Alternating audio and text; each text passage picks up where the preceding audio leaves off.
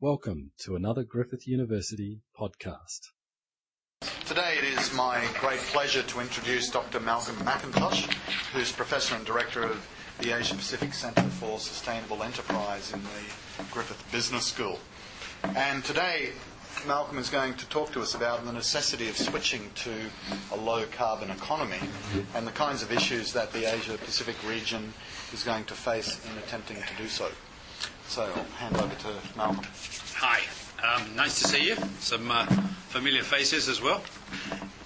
I'm going to run through a number of different issues for you.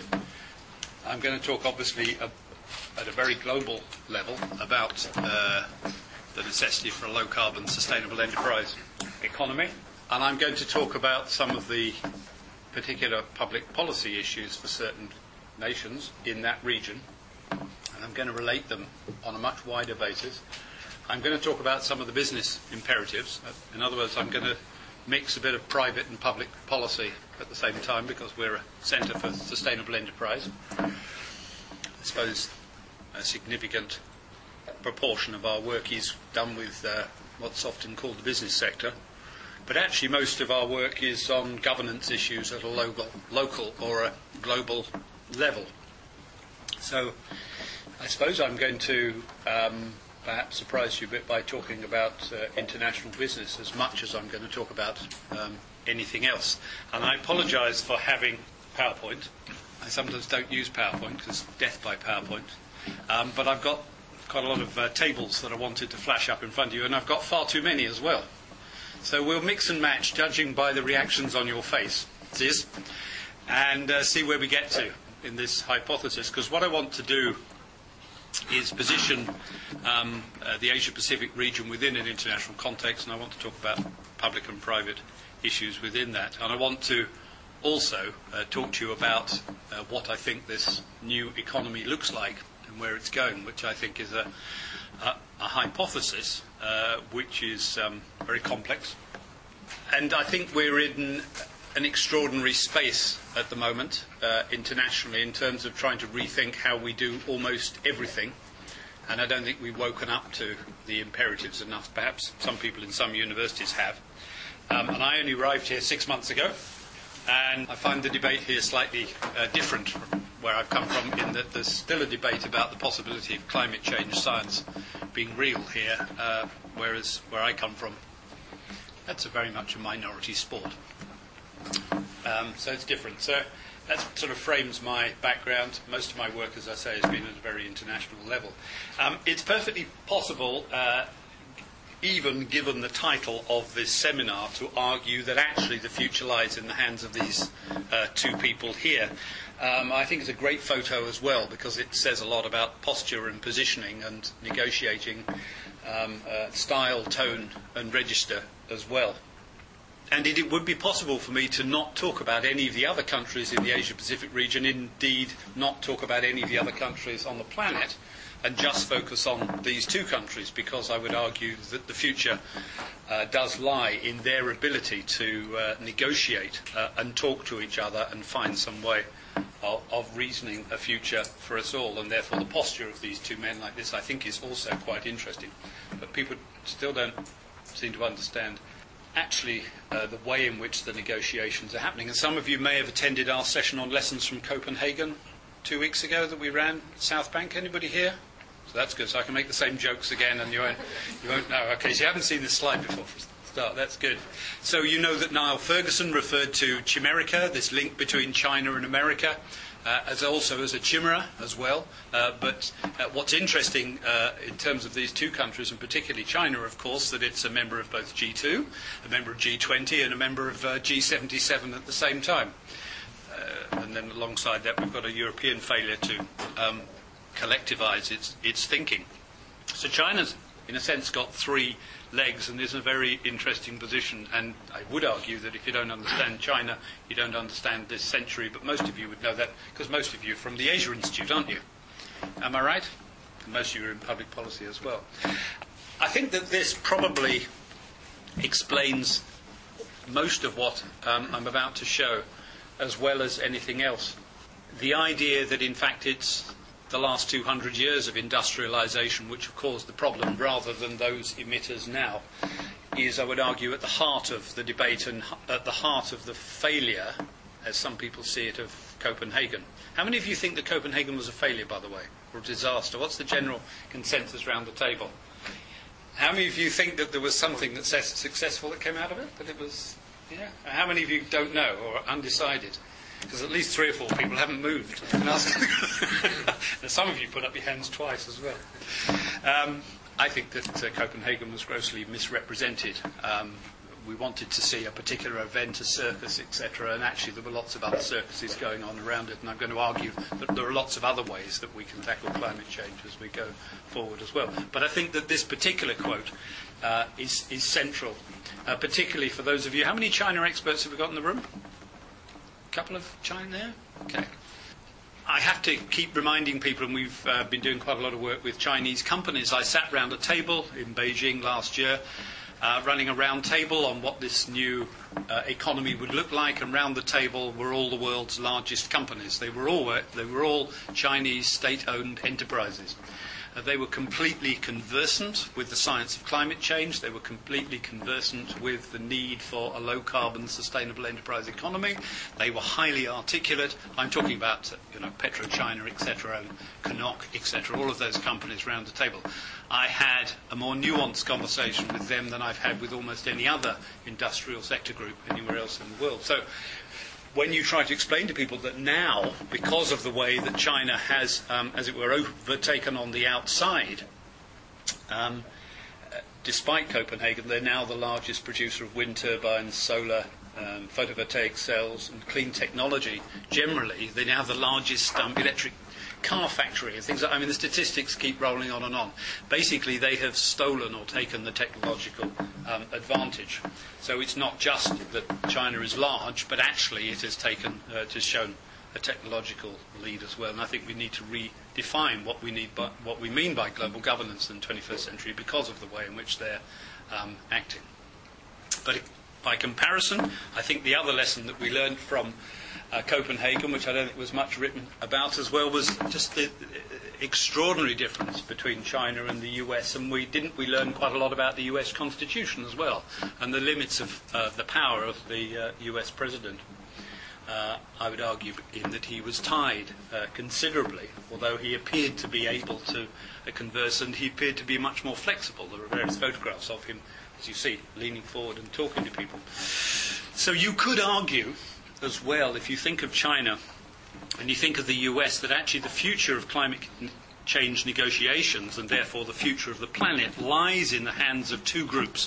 One is the Chinese Communist Party, and one is a group of about 100 million Americans who deny the climate change science. They're creationists and believe in the rapture. Those of you who've seen The Road, there's a whole series of films coming out in that area at the moment. Those people who have quite a hold on US thinking. If you think of George Bush, well, you had a Prime Minister here as well who denied the science, didn't you? So you could argue that these 2 groups are the 2 most powerful groups on the planet, the Chinese Communist Party and those market fundamentalists, to quote George Soros, in the States, who are waiting for the rapture, deny the science. And of course this symbiotic link between China and America is also extraordinary. One indebted to the other, both of them reliant on each other. But the thing that's forgotten by everybody, although it shouldn't really be forgotten by Australia, is that still more than 51% of all defence spending globally is the United States. 500 forward bases, etc. I say 51% of all defence spending, enormous. If you believe in the way in which the world is now secure, and I'm going to come on to talk about human security later, that security is provided by the United States. So the umbrella that they provide, or the world's biggest industry, or that homogenisation that they provide, there's a direct link between that and negotiating for climate change. And if you look at the current discussion between China, Japan, Taiwan, etc., that is absolutely fascinating. You've got a Japanese Prime Minister at the moment apparently leaning towards China, understanding that their security lies with China, both their economic security and perhaps their military security.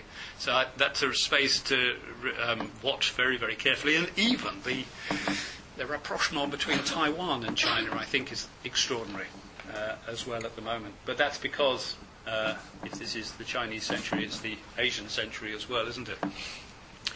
And just one other thing to add about the US position in this space, which is crucial.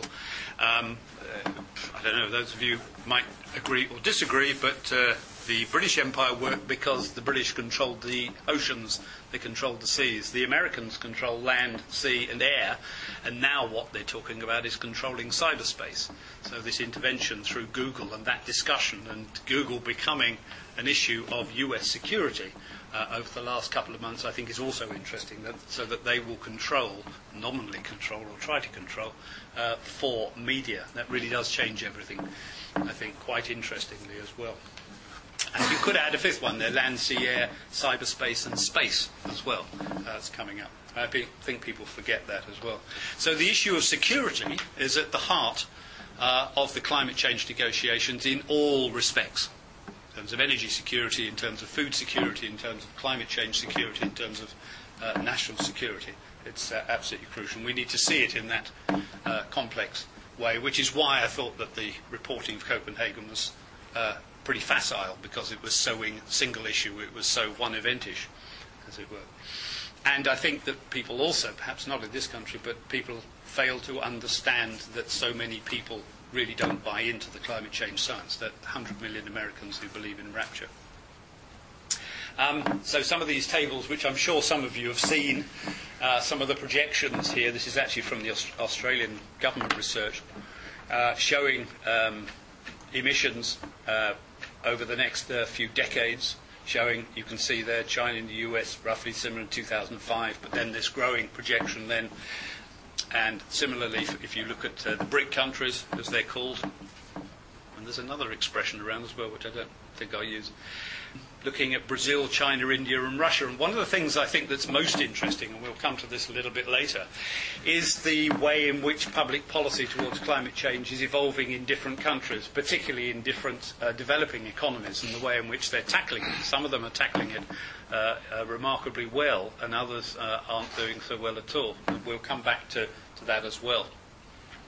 And this is economic growth rates, of course, which put next to greenhouse gases.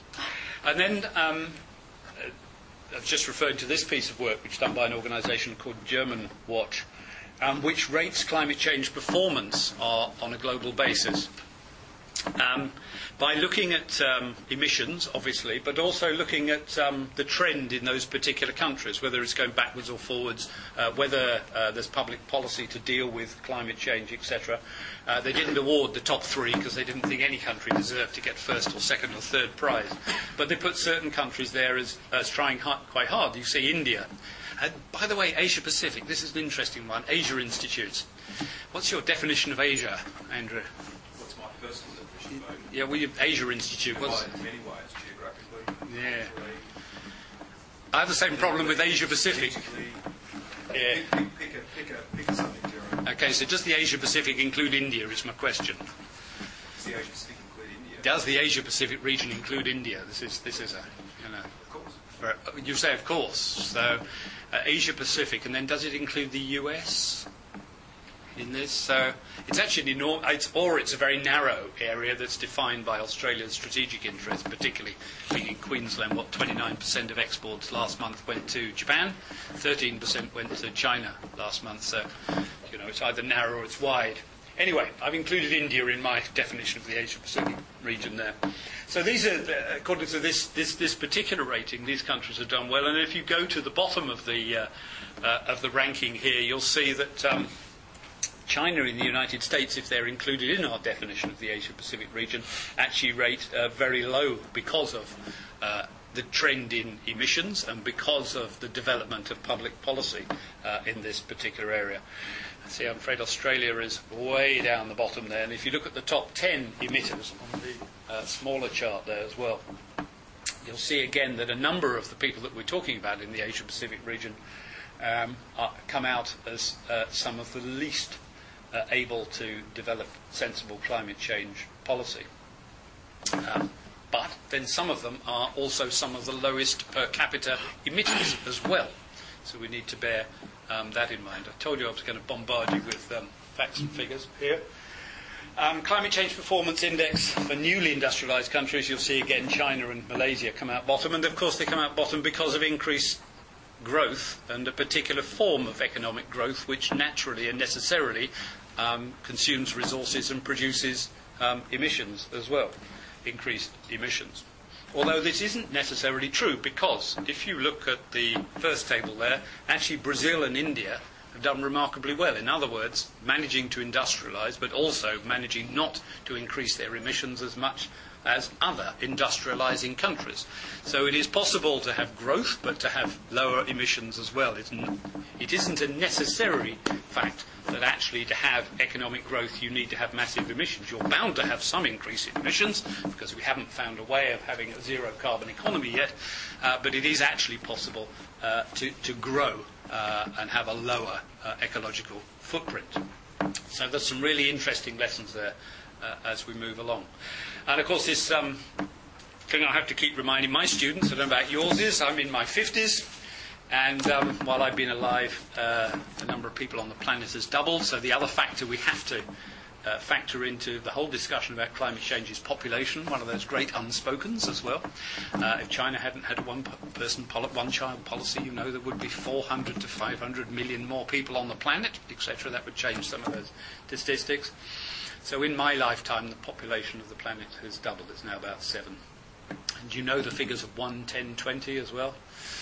Roughly 1 for many poorer countries, roughly 10 for New Zealand and Europe, roughly 20 for Australia and the United States and Saudi Arabia.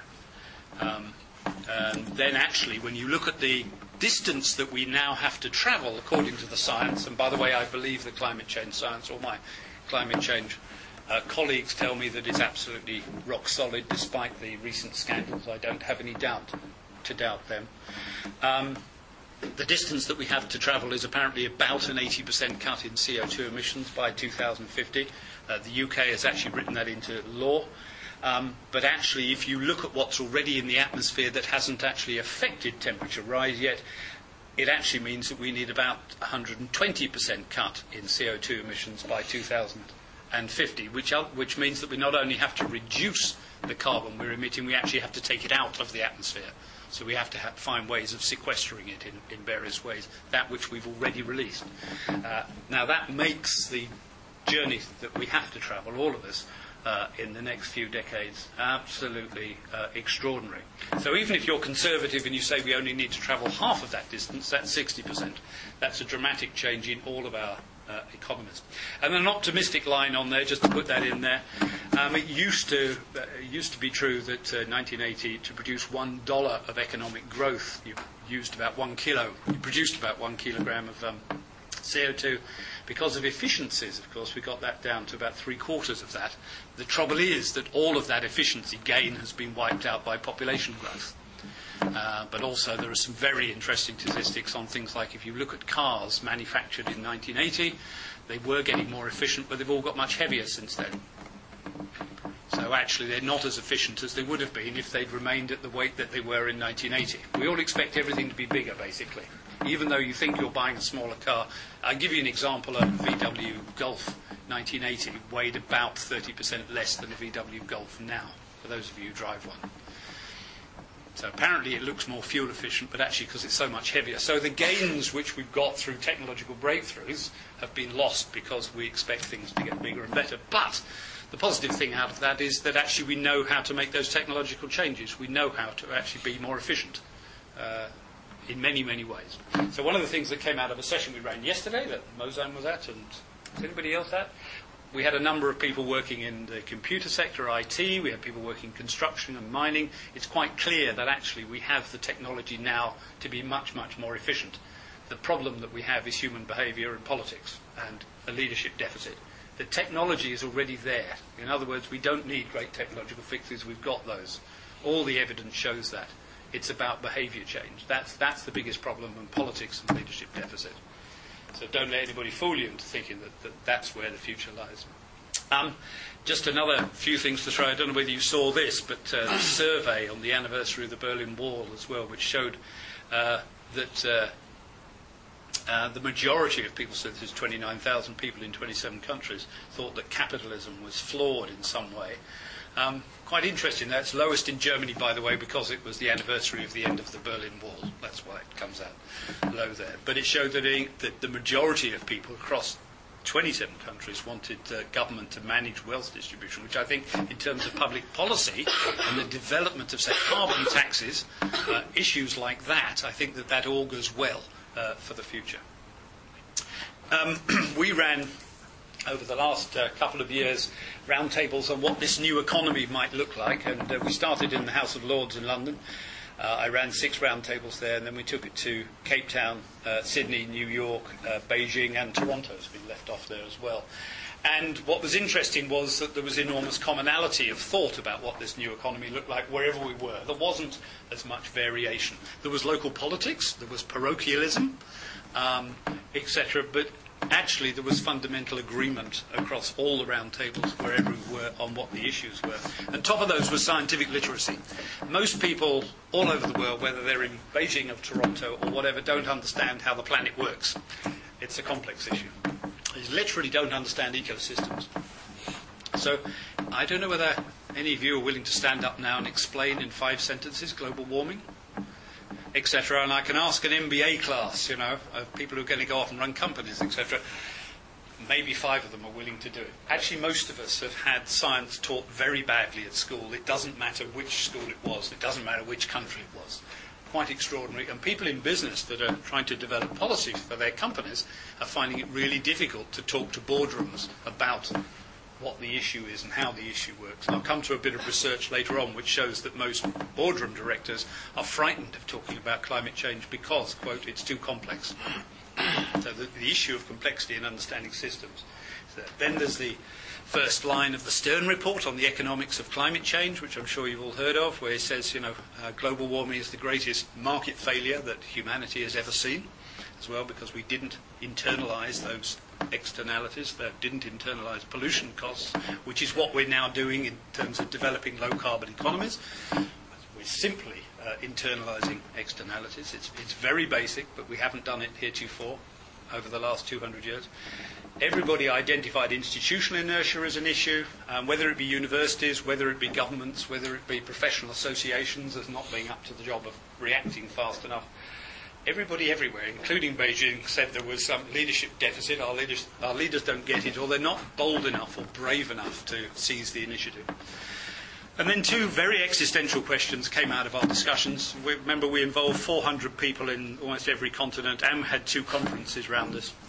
And everybody said, well, the climate change prognosis does ask the question, what does it mean to be human? And therefore, what is our relationship to the planet? Very large existential questions. How am I doing? I'm doing fine. Okay. So let's move into that area of new economics, of what this thing that I've proposed here, this low-carbon, sustainable enterprise economy, might look like, and start with some ideas. This guy, Adair Turner, was in charge of the Confederation of British Industry. I don't know what's the equivalent in Australia, business, and the largest business organisation anyway. Business Council, okay. Now in charge of the UK Financial Services Authority. So this is not a man who doesn't have a business background. We need to dethrone the idea that maximising the growth in measured prosperity, GDP per capita, should be an explicit objective of economic and social policy. So this debate is one that's very strong. It's now running at a fast speed, and many of you will have heard of Sarkozy's commission on redefining wealth that had Joseph Stiglitz and Amartya Sen reported a couple of months ago. Does this ring a bell? He commissioned this, an amazing report, really. 2 people, it's great stuff. But this fits in. So we are getting to the point, I think, where people are beginning to address what Keynes said in 1933, that within 100 years we will stop talking about economic growth and start talking about well-being growth. And it's 80 years later. So we're getting to that point where we start redefining what we mean by wealth and what it is to live happily and sustainably. but there's a quote from John Stuart Mill, just going back a little bit. So, towards what ultimate point is society tending by its industrial progress? When the progress ceases, in what condition are we to expect that it will leave mankind? That's a little prescient, isn't it? It's a great quote. By the way, I've taken these last two from a wonderful piece of work by the New Economics Foundation. I acknowledge them in my work. I've acknowledged the other places. You know, the New Economics Foundation done a lot of work on alternative models. Just brought out a large report on the death of growth, or growth no more. Very, very useful document. And you know Richard Layard's work on happiness and happiness economics. Is it possible to put happiness in front of economics? But anyway, not the dismal science, but the happy science at the LSE. Economic growth is indeed triumphant, but to no point, for material prosperity does not make humans happier. Okay, so you can see where I'm going. Now, the other thing, we've just sent a book to the publishers on perspectives on human security, and this may work with some of you that are in international relations or public policy. Human security, does this ring bells for some of you? It's a new term for lots of people. And Amartya Sen, again, has been at the heart of defining what it means. 1994, it was used first by the UN. Then there was a UN commission on human security with Sadako Ogata and Amartya Sen, from which this is a report, Human Security Now. But this is about redefining international relations, which I think is also one of the optimistic places that we're going. And I'm deliberately being eclectic in pulling things together as well. Taking security as an issue for individuals and communities rather than the paradigm that operates at the moment, which is negotiations between states, in other words, international security. Because many of you all know that my background is in peace research. Most of the people who've been killed since 1945 have been in interstate conflict rather than international conflict. And of course, many, I should change that word, to many of the nation states represented at the United Nations are the very states that have killed their own peoples. And therefore, protecting individuals and the responsibility to protect has become a significant discussion. Of course, in the Asia-Pacific region, there are a number of countries that fit that particular model.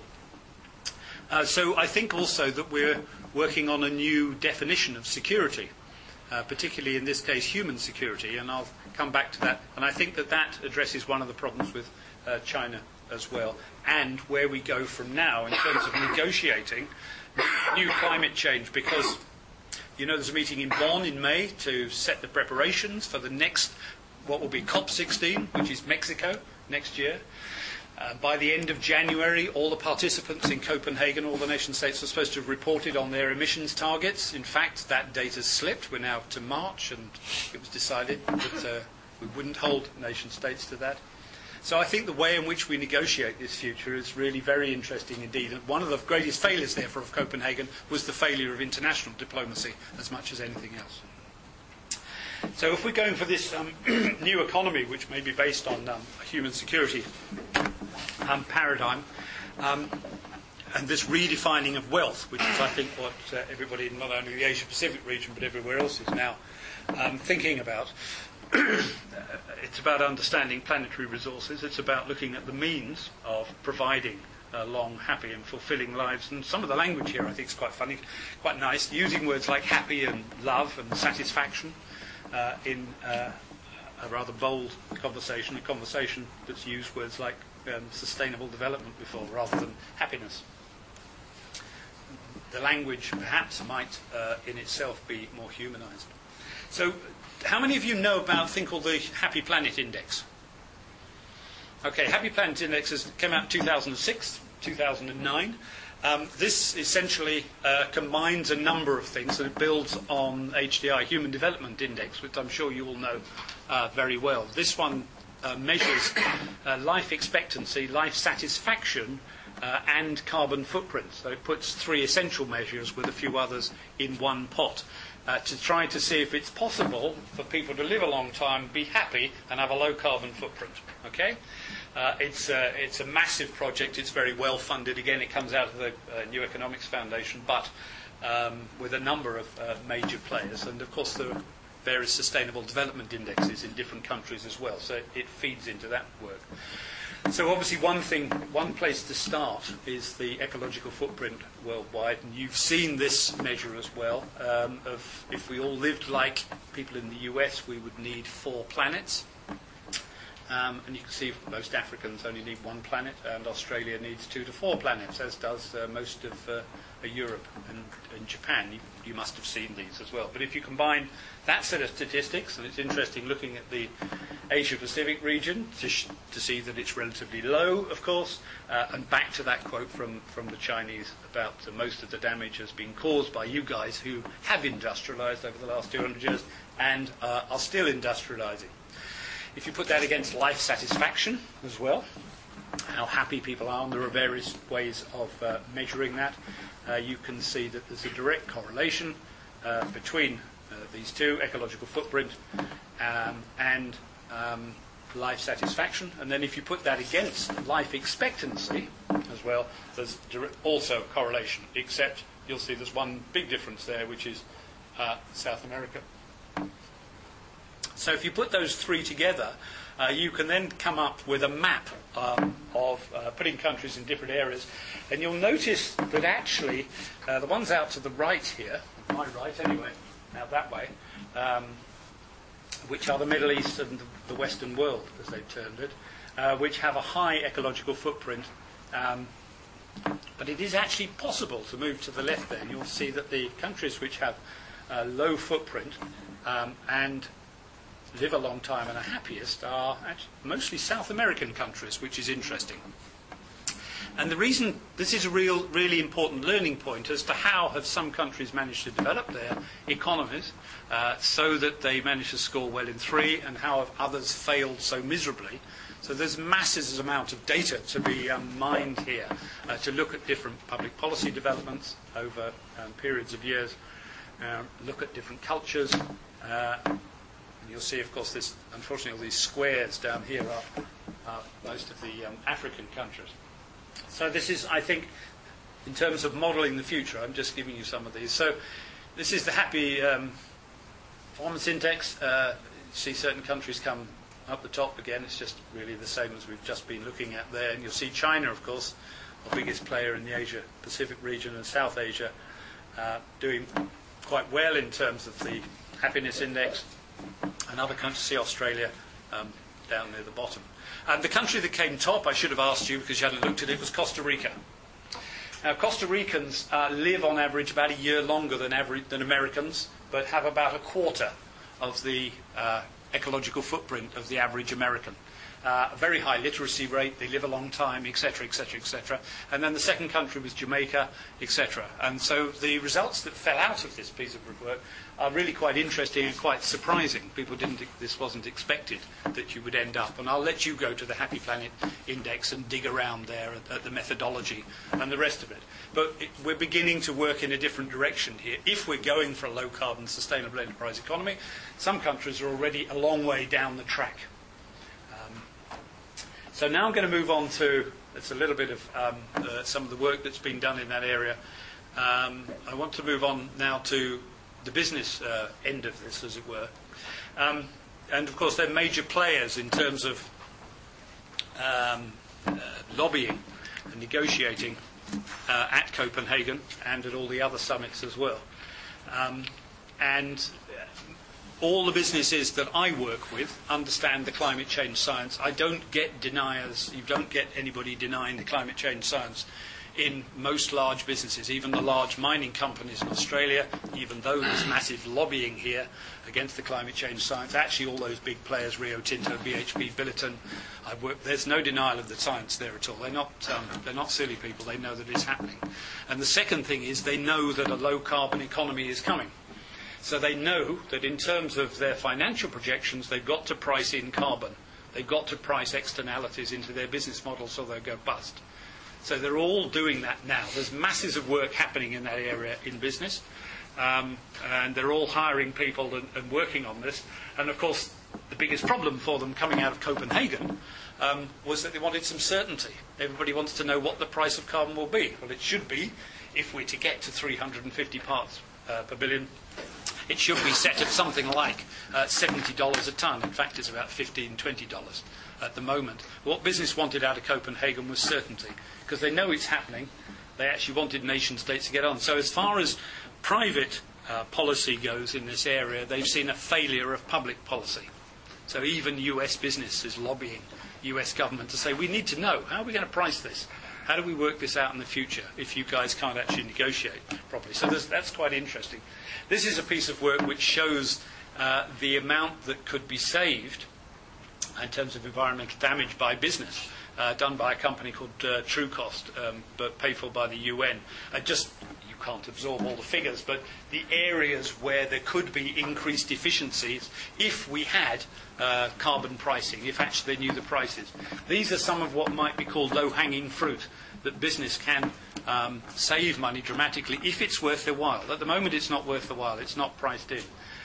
These are just some of the areas you can see the sorts of things that we know about at the moment, where we have the technology, we have the ideas, we have the initiative, but there's no point, if you're in business, in pricing this at the moment because the market doesn't demand it. So as I say, there's quite a lot of progress in this area. Why am I focusing on this? Because most of the businesses in the Asia-Pacific region are global. Those Chinese companies I was talking about, and the Rio Tintos and the coal mining industry in Queensland and in Australia, they're global players. They're not Asia-Pacific specifically, they're global players. So when you see the sort of research I'm now showing, this is a piece of work done just at the end of last year by IBM, where they do an annual survey of corporate responsibility. Extraordinary that 60% of them said that corporate responsibility has increased in importance in the last 12 months, but there's a confusion between desire and action. But actually, only 30% of them are collecting the data on the sustainability-related performance, and 30% have never done so. So there's some movement. There's an area where they can grow. But as it says there, the lack of business leaders, executives uncomfortable to engage in sustainability discussions as the area is so complex. And this was repeated in various pieces of work. That business leaders just saying that it's too difficult to talk about. How do you explain? This is back to scientific illiteracy, but it's also back to it's finding it very difficult. It's a wicked problem, especially if you work in a business where you tend to focus on a single bottom line. A similar piece of work from MIT, Sloan Management Review. 92% of business leaders thought that sustainability was important, but complex, etc. But when they look, they find more opportunities than expected.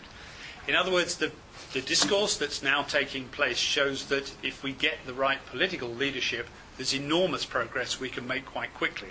These companies, these business leaders know there's something to be done, they're just not doing it yet. This is another one which came out of the US group of UN Global Compact companies, who said at the moment there's no reason to go down the carbon capture pricing route because there's no incentive at the moment to do so. So back to the new agenda as well. I think I'll just skip over some of these because we must be coming to near the end, aren't we? We are getting close now. Okay, just want to focus on two things to finish on an optimistic note. This is a book which we're just finishing at the moment, myself and a colleague. Really looking at what this new economy looks like. It's called Sea Change, by the way, Sustainable Enterprise Economy Change. And this is the result of the round tables I was talking about. And there are different entry points for the way in which we might develop public policy. That, of course, Copenhagen was very much based around regulation and pricing. Those were the two instruments essentially in it. It wasn't so much about leadership, which might be one way. Where are we waiting for the one global leader who can be a real leader? It could be a business leader, it could be a Gandhi, it could be a Nelson Mandela, but we need a few of those. It could be based around incentives, rewards and breaks, and that, of course, the cap and trade tends to be based on that. It could be based on other market initiatives or penalties, regulation, enabling structures, or I think it could be based on mass social movements, and I think that that's the area that we might feel most optimistic about, that a majority of people say it's time for a change. I'm being terribly optimistic here, aren't I? And Jean Palutikoff, who runs the National Climate Change Adaptation Research Facility here at Griffith University, she tells me I'm too optimistic because She's a scientist, and she says if you're not terrified, you don't understand.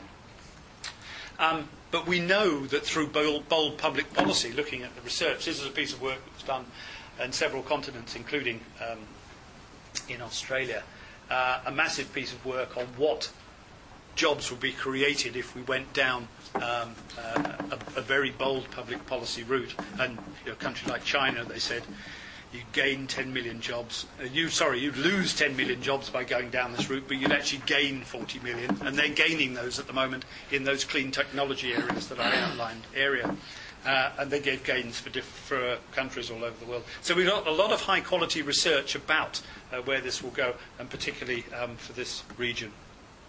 Interesting, the global financial crisis, the fiscal stimulus, absolutely fascinating because China saw this as an opportunity to invest in clean technology. 40% of their fiscal stimulus went into sustainable enterprise economy, into clean technology. 12% in the US, and Australia it was only 9% of the stimulus, and there are lots of other figures. Best place to go for that is HSBC Bank, their website. Climate Change Excellence has a whole review of what happened to those fiscal stimuluses. Very interesting stuff. So the other way to see this, to really finish on a positive note, and this is I did a presentation at Academy of Management last year with these people, is to say is this, and this was interesting in our round tables, that when I was in New York running a round table, they obviously saw this as about personal changes. I will personally go out into the desert and come back a different person, etc. So it'll be about individual aspiration. Well, none of the people around the table in Beijing talked about individual aspiration. It wasn't about personal change. Theirs was about political change, systems change, the whole company approach. So you could enter this process at different points. You could say that for some cultures it's about individual aspiration. At some cultures it's going to be about social transformation. But in some cultures it's going to be about value chains, understanding and supply chains for companies. That may be where the greatest innovation could come.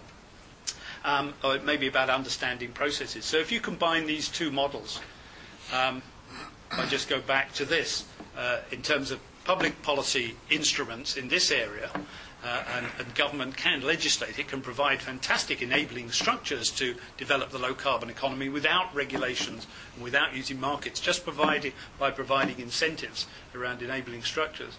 And then you link it in with this particular model here as to whether it's going to be individuals or groups of people or communities or mass social movement.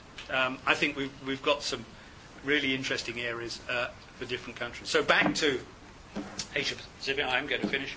And the reason for putting this in here is because of this thing about Facebook, the world's third largest community. This is this mass social movement, 350 million users, 55 million updates a day, 3.5 billion information shares a week, and working across territorial boundaries. And any of you who've spent any time in China will know that all the discussion about the lack of information flow in China just isn't true. There's massive democratization through the 300 million internet users in China. They're discussing stacks of things that affect government. The government is terrified in China, I would argue, and I think people need to distinguish between China and the Chinese Communist Party, because I think the unruliness that's going to be caused because of the clash of rich and poor in China, and things like there was the milk scandal last year and Chengdu earthquake, etc. I think the discussion is very vibrant there indeed.